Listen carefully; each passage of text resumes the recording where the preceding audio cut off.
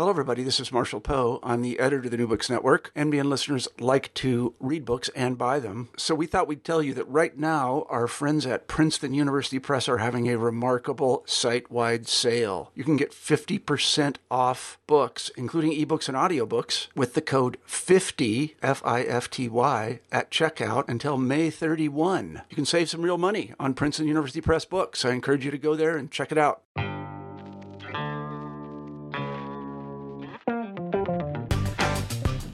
So welcome to New Books in Critical Theory. On this episode, I'm joined by Mary Evans, who is Emeritus Professor of the Department of Gender Studies, and Hazel Johnson, who is the Department Manager of the Department of Gender Studies, both at the LSE, and Sarah Moore, who's Senior Lecturer in the Department of Social and Policy Sciences at the University of Bath. And we're going to be talking about their new book, Detecting the Social Order and Disorder in Post-1970s Detective Fiction. So welcome to the podcast. Thank you. Thanks for having us. Very much. No, and it's great to have all three of you. Usually I'm only lucky enough to get one author. So it'll be really interesting to hear your three perspectives on the book. And actually, since I've got all three of you together, it'd be interesting to hear a little bit about where the book came from in terms of your collaboration. Like, have you always been sort of working together in this way, or? We haven't been working on this same theme together, but Hazel and I have worked together for a very long time. Sarah and I have talked together in various ways, I suppose, for an equally long time. And so we just happened to come together because we all went public with an absolute delight in reading detective fiction. And then we thought, okay, let's do something with that. Yes, and I think, what Mary said's absolutely right, of course, but it's been a very slow-burning project, but in a really nice, good way, and I think that's been to the benefit of the book. So I certainly started meeting Mary about 7 years ago to talk about detective fiction that we love, and then to sort of segue into current affairs, issues to do with academia, political issues. And I think that, to me, that's what's interesting. We write this in the afterwords, don't we? There's sort of this interesting convergence of interests. On the one hand, talking about professional matters and political matters, and then talking about our favourite detective novels, and then sort of starting to feel a bit frustrated with mainstream sociology that it's not necessarily answering to the problems that we were talking about. Yeah. And Mary and I used to work together on a journal of European Journal of Women's Studies, and Mary and the other author, Catherine, we used to get the business out of the way and then talk about detective fiction. And I would say, actually, collaboration, if you're going to write about detective crime fiction, is essential because the field is so vast that one person, unless they're some kind of demonic reader, could not possibly cover the field. So one of the really great things about working together is that we all kept on informing each other. I mean, that was crucial to the project. I mean, it's probably interesting as a starting point almost to think a bit about what that object is. Actually, you mentioned the kind of vastness of the field, but what are we actually talking about when we say detective fiction? Because early on in the book you kind of specify, it's not really just crime. There's something specific about the genre itself and the object. So it'd be interesting to get a starting point for what this object is. My view of it is that detection and detecting suggest that you're going to look at the process of how an investigation is taking place. I think once you start to talk about crime fiction, you're dealing with very hard and clear boundaries between what is a crime and what is not a crime. And one of the things that we wanted to do in this book is to actually illuminate the ways in which, in the last 50 years, certainly some of those boundaries between what's criminal and what isn't criminal have started to become very, very blurred. So yes, of course, you might end up with a dead body, you might end up with some other kind of act, which is, of course, in legal terms, criminal.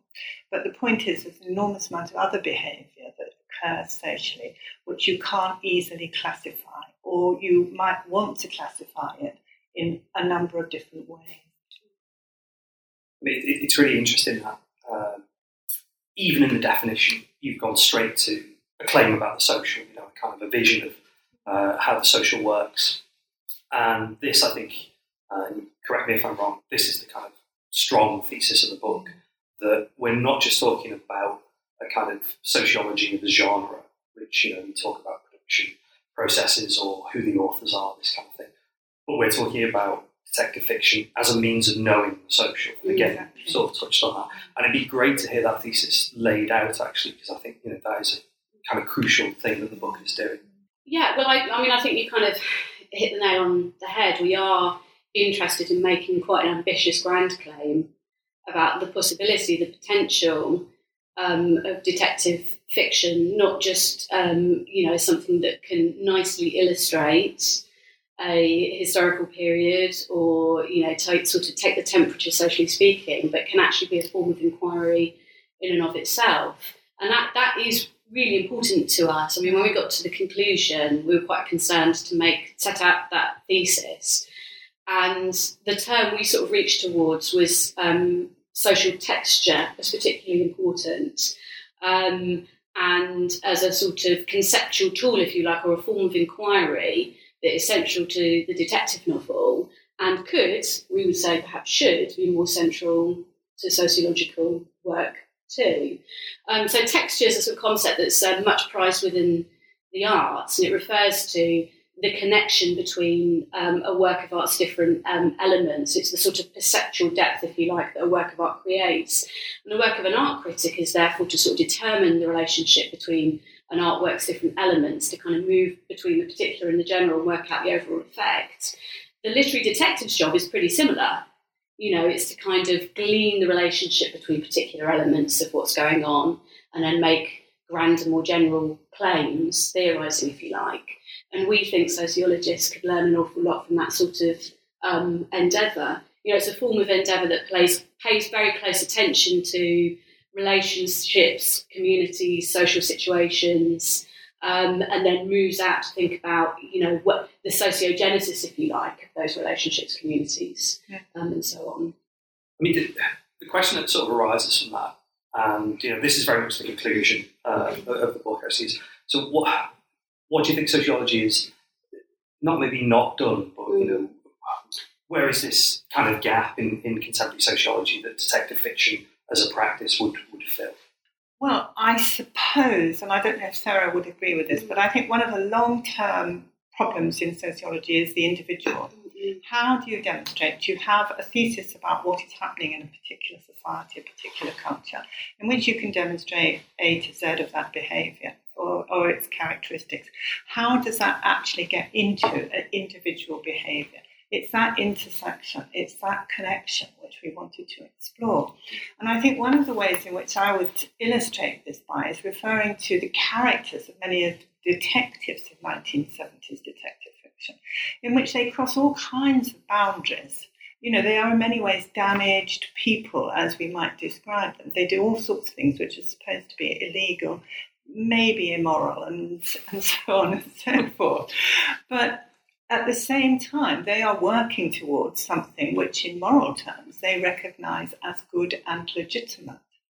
And it's that kind of working through these kinds of moral questions which I think is interesting, because that makes some of these connections between the individual and society, I think, most apparent, but also actually illustrates how sometimes those lines are actually blurred as well.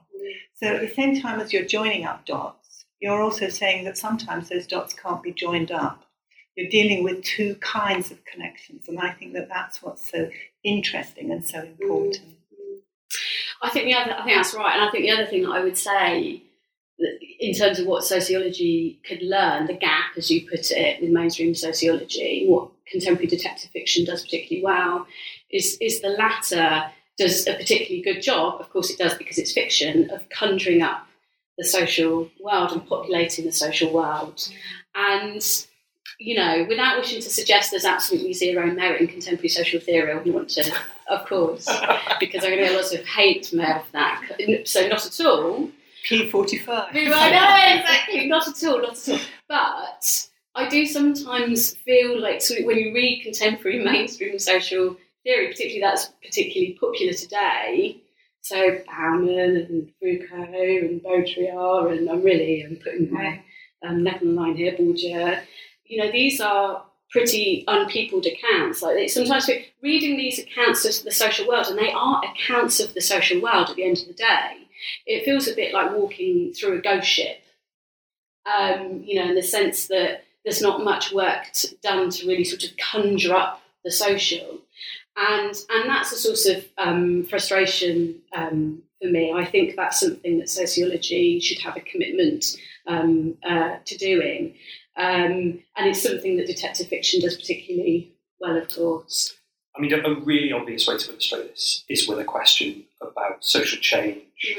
And you do that, sort of really well quite early in the book by thinking through, I guess, you might think of them as kind of giants of the genre, Agatha Christie on the one hand and then Stieg Larsson, who, I mean, in some ways, it's incredible they're even the same genre because they're so different. But there is the kind of sense you draw out of here is change in technology, the nature of modernity, globalization, illustrated by thinking about these two authors. I mean, I think also what you have to say is actually not to think of those two canonical figures, Larsson and Christie, as separate, but actually see the connections. Because in a way what Christie does is her two central characters are in themselves outsiders. I mean, single elderly women are outsiders. They always have been. I mean, Miss Marple isn't actually identified as a witch, but she might well, in previous periods, been identified as precisely that. She doesn't have a cat, but if she had a cat, I mean, you could push that connection even further. Exactly the same as Blomqvist and Salander in the Millennium Trilogy. They're outsiders. So you're dealing with people in the same sort of situation, it seems to me, even though how they do that outsiderness has, of course, changed. That's really, really interesting. I guess the sort of things that we see the continuities through then are what we might think of as, they're kind of, they're doing of themselves. But obviously the context is the context is very different. But I noticed that, I mean, in the recent, if I might speak about something which is not a novel, but in the recent dramatisation of Christie's The ABC Murders, what was given to Poirot was an identification with actually an immigrant situation. Somebody who was a refugee, somebody who came to this country fleeing from war, fleeing from slaughter. And you think, okay, Christie was well aware of that. That's what she was doing. And it's those kinds of hidden depths, which, of course, that television dramatisation made clear. And I think you have to recognise, because sometimes that isn't recognised in Christie. There's so much, sunny 1920s period drama, and that obscures the places, the imagined places, which Christie is situating her characters in. I mean, you deal with really, I guess, kind of grand sociological, theoretical themes throughout the book. And one of those is this idea about kind of blame, responsibility. And one of the texts, I mean, I haven't read this, so it might be interesting from my point of view to hear a bit more. But one of the texts you talk about is Calling Out for You, which sort of, at least in my understanding, is concerned with working out who is to blame for things in the world, which obviously is a major kind of contemporary concern, slightly different from who or what is responsible. Yes. Yeah, Calling Out for You is a 2006 novel written by Norwegian crime writer Karen Fossum, and Fossum's really interesting, I think. Her sort of central concern throughout her work is this question of what happens to small communities when violence erupts, and how violence might go underground and how we sort that out.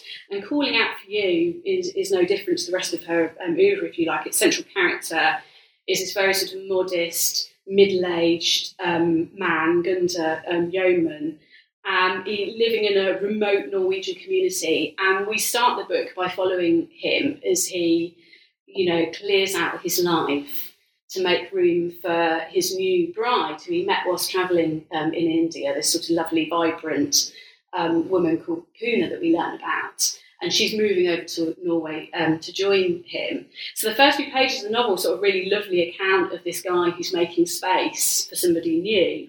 But Puna never makes it. So her corpse is found several days after she's due very unceremoniously dumped in a nearby field.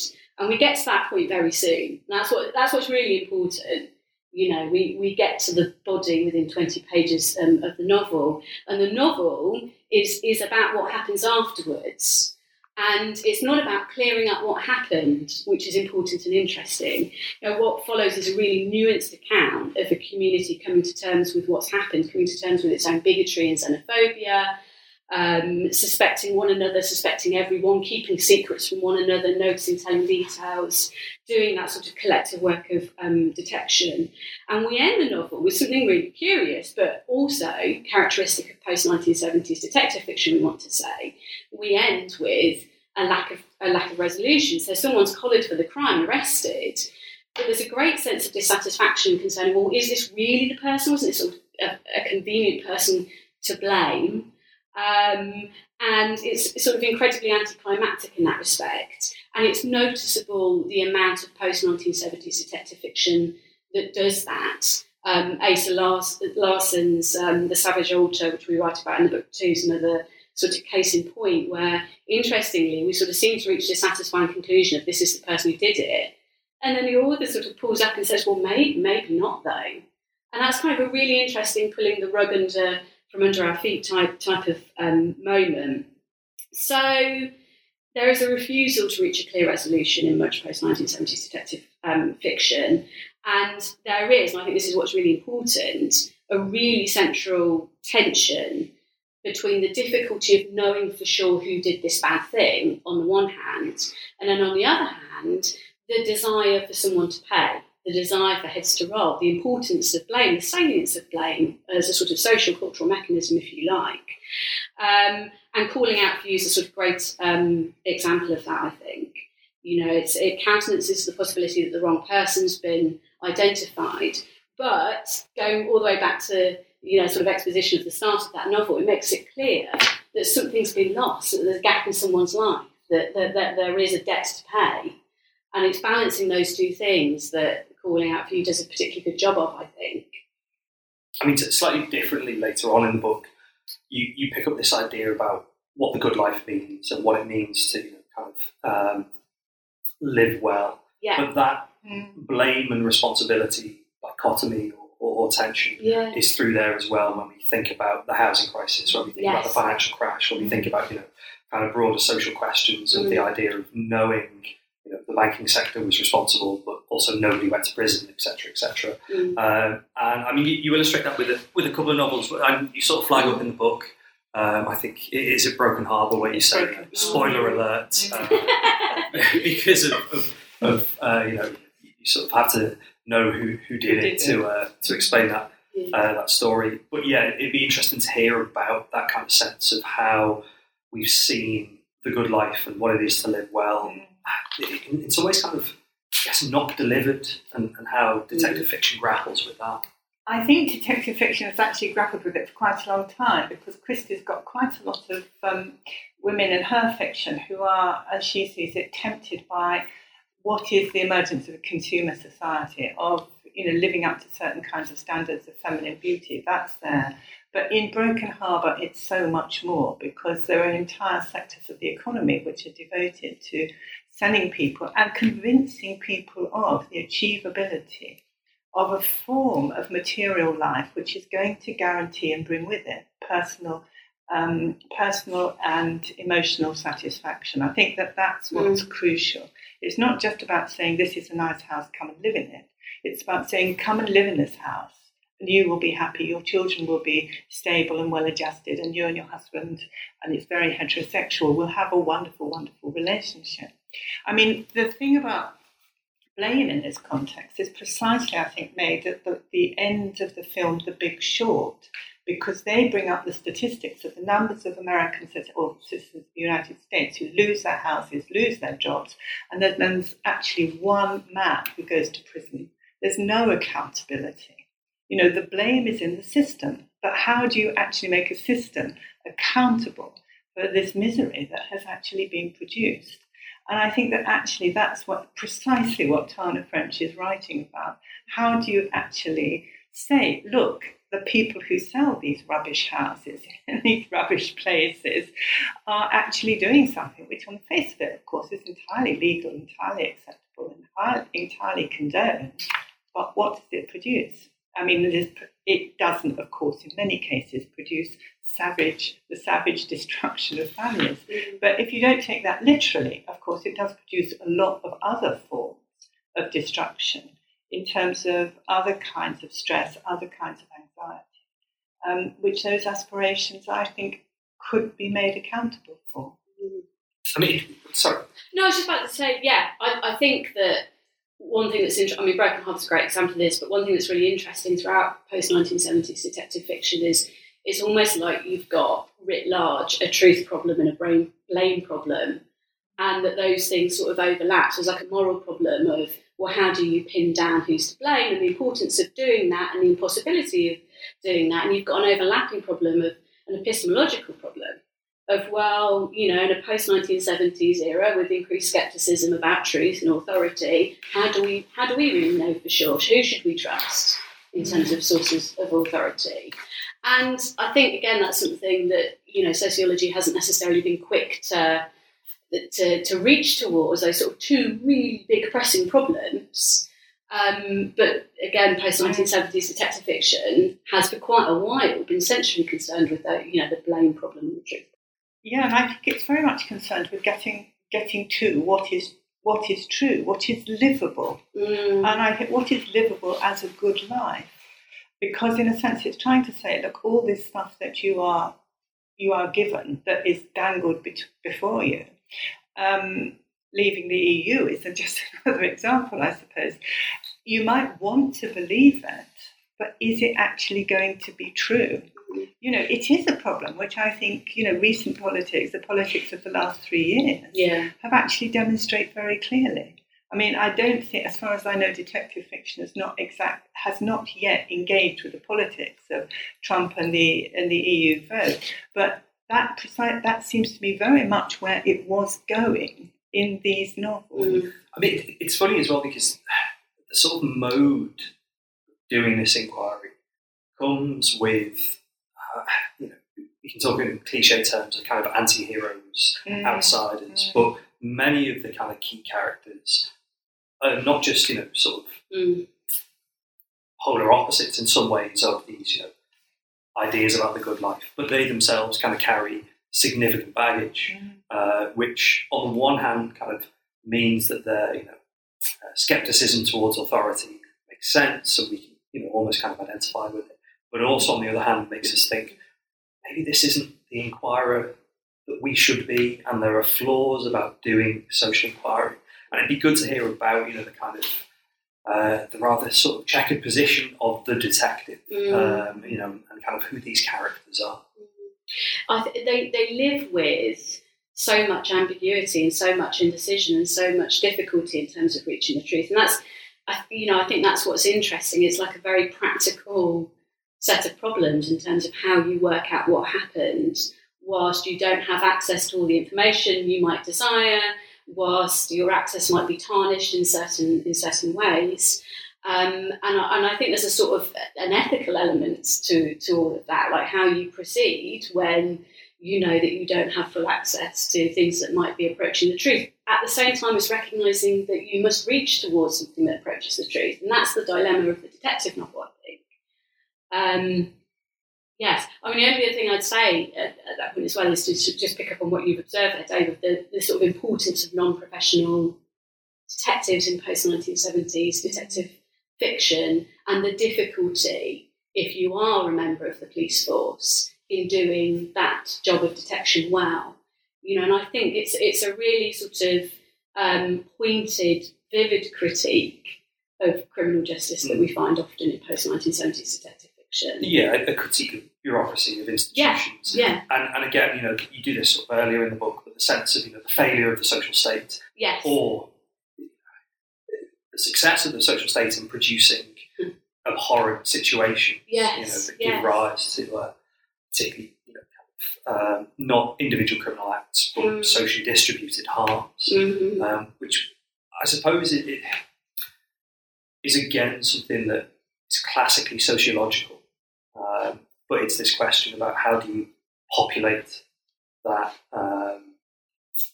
social failing.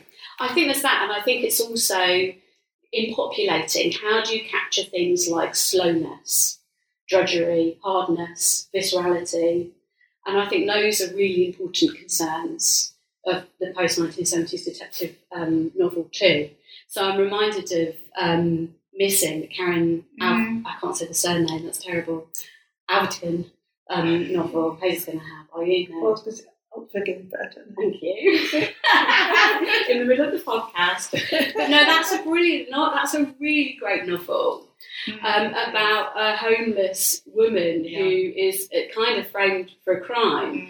But it's so central to that novel is just the physical experience of having to continually move on and being hated for no good reason often, and feeling really cold and having to live in a shed. And these are things that these novels do incredibly well. So there's things about discomfort, pain, viscerality, the material aspects of the world that are so vivid in the detective novel. I think they're important to that sort of failure of the social stage or success of the social stage, I think.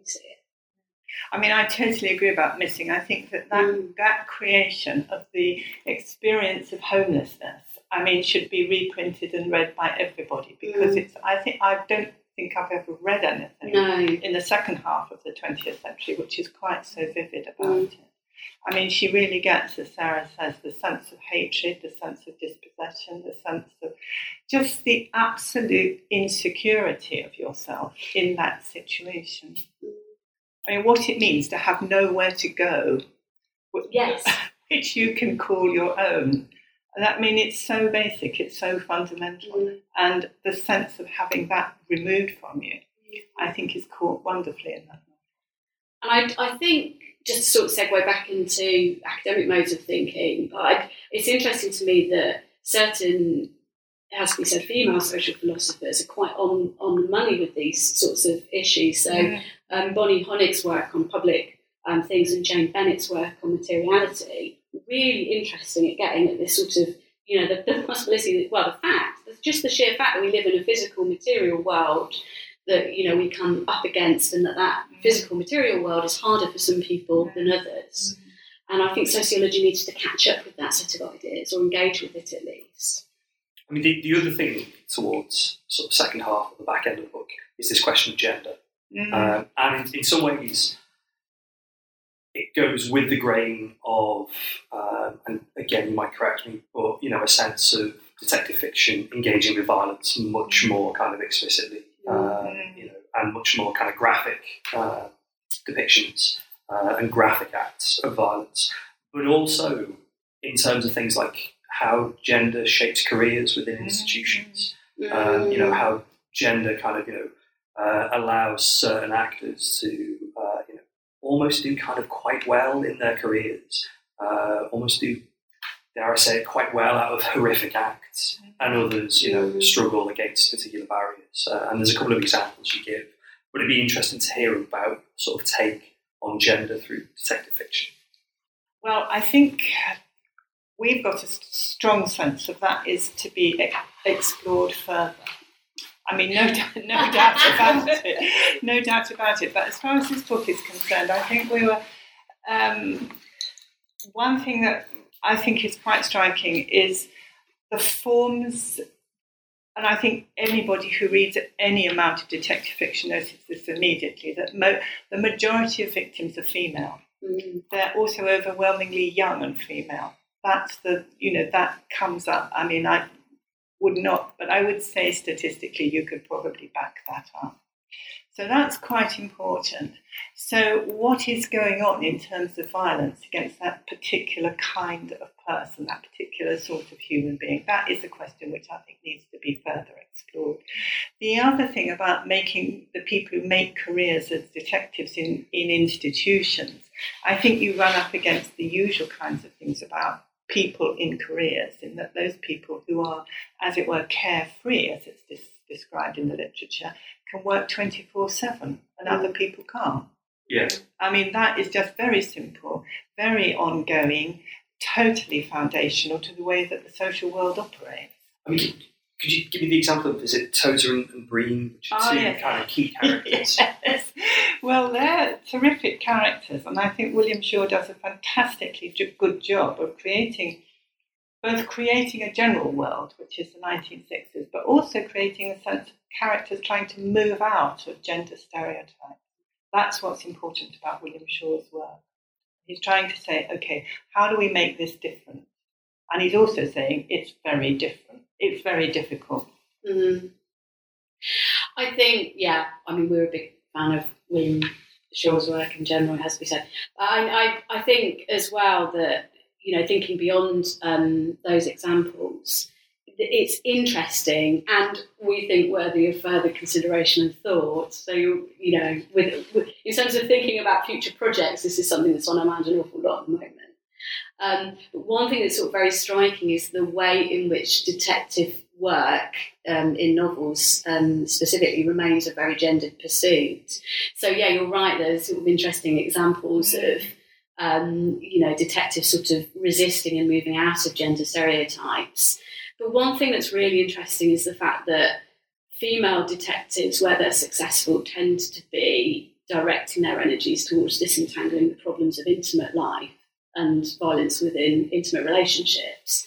And male detectives more likely to be facing down those sort of big, grand, corrupt institutions and tangled webs of, of networks of criminals and so on and so forth, and be engaged in those more sort of upward-looking professional battles. So there's something really interesting about what detective fiction does with that. Yeah, and I mean, I'm one of the things that occurs to me is this issue of the way in which many of these young women who are the victims of male violence are imprisoned prior to their death. And you think of the slogan, "Take back control." And I'm really interested in these homologous relationships between a political discourse about exercising control over a world which you feel has run away from your control, and what's going on in detective fiction in which the male, if you like, perpetrators of crime feel it necessary to physically imprison women. Yeah. This is different from in the 1920s, 1930s. Women were killed because, for very often very straightforward reasons of sex or money. I mean, the two cliches of detective fiction. And now you think, actually, very often, some of those motives aren't there. There's something simply about this young person, this young female person is out of control. She's out of my control. And it doesn't really matter who she is, but I've got to exercise my control over that. I think, absolutely. You're totally right, Mary, as always. But I think... He said it's less I think it's interesting, we sort of talked about how writing this book was a bit of an intellectual journey in many respects, but by the final chapters, for me, I sort of was coming to see this type of detective fiction as just so centrally about the experience of powerlessness and what it means to feel, as though you are subject to the worst excesses of power, what happens to people under those circumstances and where that sense of powerlessness comes from. So I think absolutely you're right, but I think that's, to me, that's core to the thematic of the post-70s detective novel. I mean, one thing that's come up as we've been talking that's really kind of come to the forefront, having worked through the book as well as been discussing it with you today, is do you think there are any kind of any ways sociology could talk back to detective fiction in terms of actually saying, we've noticed that this genre convention around violence, young women, questions of powerlessness and control, maybe you might do that slightly differently. Maybe there are consequences of that as a kind of now core part of the genre, or is that just part of the world that this genre is reflecting? Because, I mean, the strong thesis around sociology learning from detective fiction, do you think we can go the other way as well? Can detective fiction learn from sociologists? I don't know what Mary's going to say, but my instinct is to say I wouldn't want to put barriers around an artistic form, which has been, amongst the most expressive of artistic forms in my view. So I'd say that as a sort of, to preface what I'm just about to say, which is that we are nonetheless keen to talk not just to the sociological world, but to the crime writing world, and that that's important to us.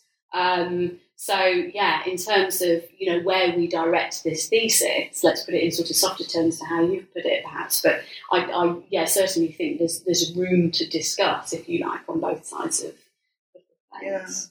Yeah. I think actually I very much agree with that, and I think that that's what we would want to do, and the way that we want to see it.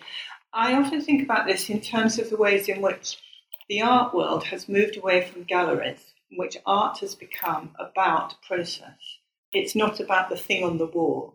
It's about the art of creating a garden, the art of the everyday.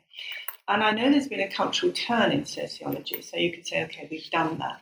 But I also think there's a case for actually saying, okay, well, how do we combine that turn with a recognition of the existing and ongoing power of the structural? So that this isn't just about sort of putting emphasis in one new context. It's about trying to bring together some sense of what is now an increasingly, as it were, pop-up world. And it's popping up not because suddenly people have decided that that's just a good idea, but it's popping up because certain kinds of expression have become too difficult, too expensive to locate in other places.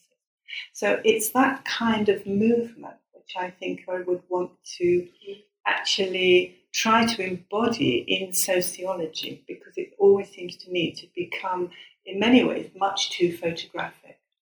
And the world, we take the photographs, they're lovely, we want to preserve them, we want to frame them, etc., etc. But it's a moment. And how do we give a recognition to the ongoing, to the prismatic, to the constantly changing?